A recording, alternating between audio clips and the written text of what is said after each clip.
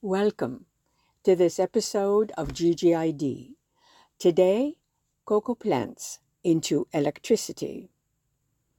Cocoa beans, the basis for all the chocolate products that we love, are only part of the cocoa plant.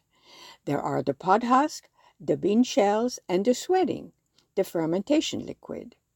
Those have been thrown away. But now there is a way to turn these into renewable energy by turning the waste into a biomass plant that can be burned to turn a turbine and produce electricity, much like fossil fuels do. This is now a project begun in the Ivory Coast, a West African country which produces 40% of the world's cocoa.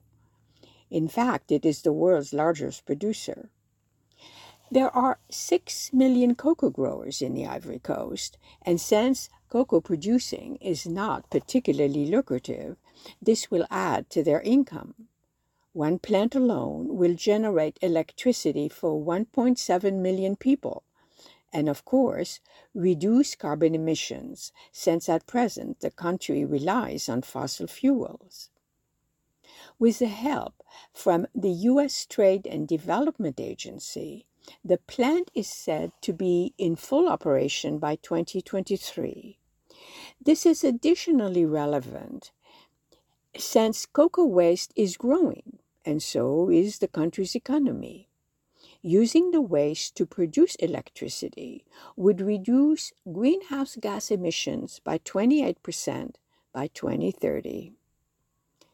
Anytime that we can reduce waste, it is a plus.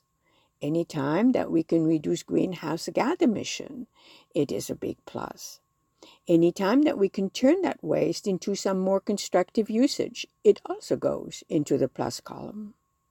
Rare is the person who doesn't consume some form of chocolate, and that makes us, all of us, consumers.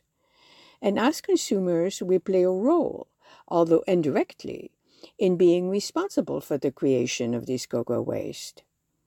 I do believe that while this plant is happening thousands of miles away, it is just as indirectly helping all of us. Thank you for listening, and until next time, let's make sure that we notice all that's good out there.